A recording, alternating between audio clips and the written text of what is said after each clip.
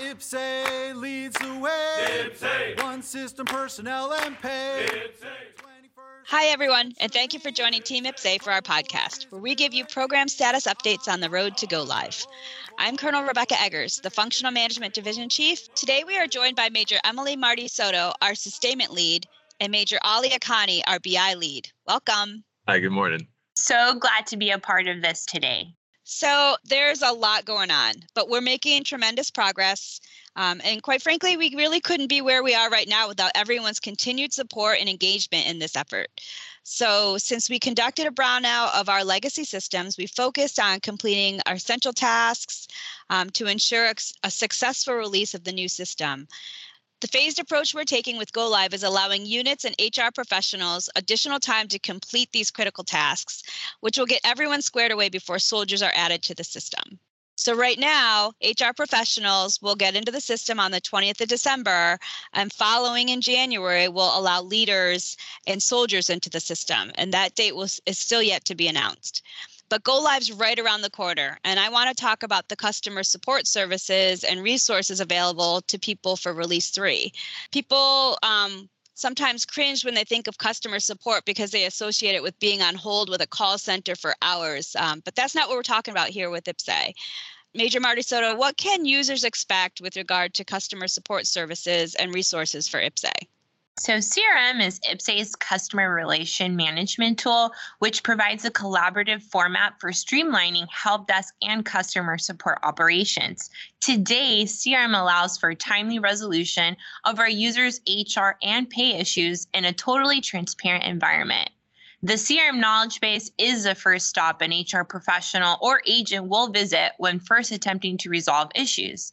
The CRM knowledge base is actually a centralized repository for information, policy, and procedures where information in IPSE is organized into libraries to assist our members, our users, in finding information quickly through self-service. And the best part is the knowledge base is accessible 24/7. Through self-service and agent-facing pages. And it's even mobile-enabled for self-service access. It's truly a functionality that is accessible across all of our U.S. Army components. CRM provides our users with 24/7, 365 self-service access, but it also gives you the freedom to initiate cases, track statuses of your cases, and endlessly browse through FAQs and solutions. Simply put, CRM automates the customer service process that S1s are executing today through traceable software that ties the Army together from the lowest echelon all the way to HRC, which enables faster and more accurate support. All in all, CRM is so critical because it provides a central point of contact for our users to access support and assistance. I'm sold. Sign me up. Back in the day, right, and I used to walk into their S1 section, and HR professionals would have to, sometimes post hours, or they would try to figure out, hey, how do we get all these soldiers taken care of while we still do our other tasks? So it sounds like these new customer support services that come with IPSE are going to change that so that soldiers don't have to go into their S1 for help.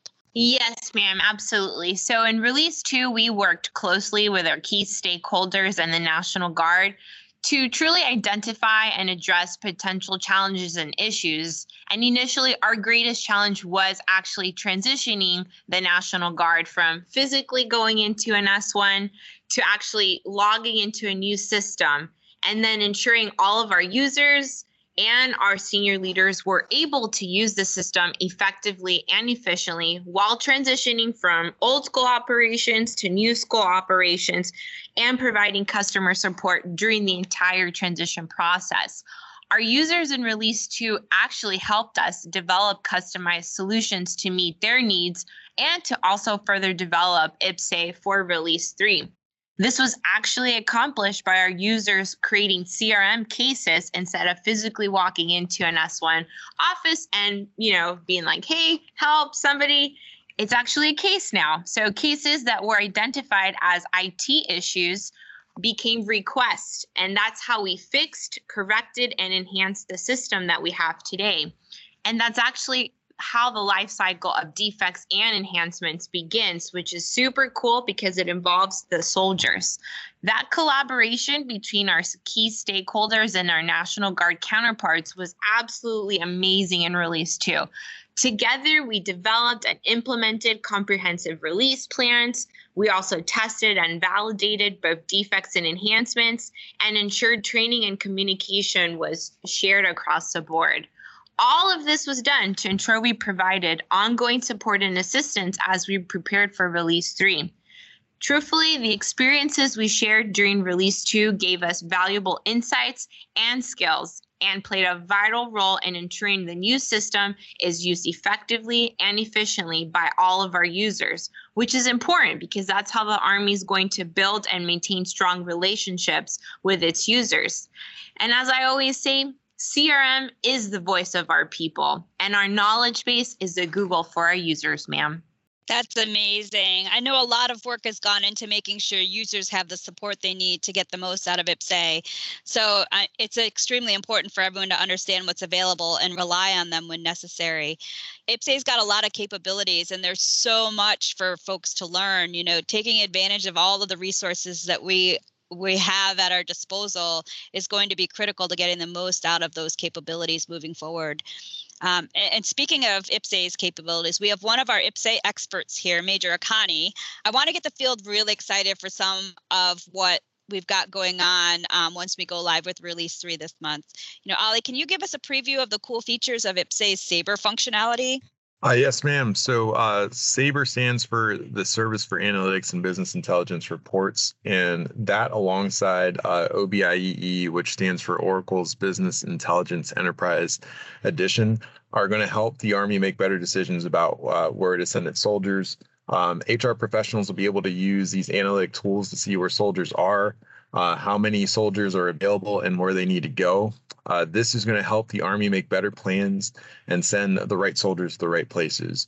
Analytics can also help HR professionals make good decisions that help the Army and its soldiers. So we think overall these tools are going to make the Army work better and faster.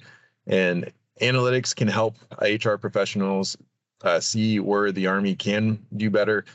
We can use these tools to see how many soldiers stay in the Army, how many soldiers get promoted, what the skill gaps are, and how well we're keeping soldiers and training them. So this information helps the Army make better plans for recruiting, training, and retaining soldiers.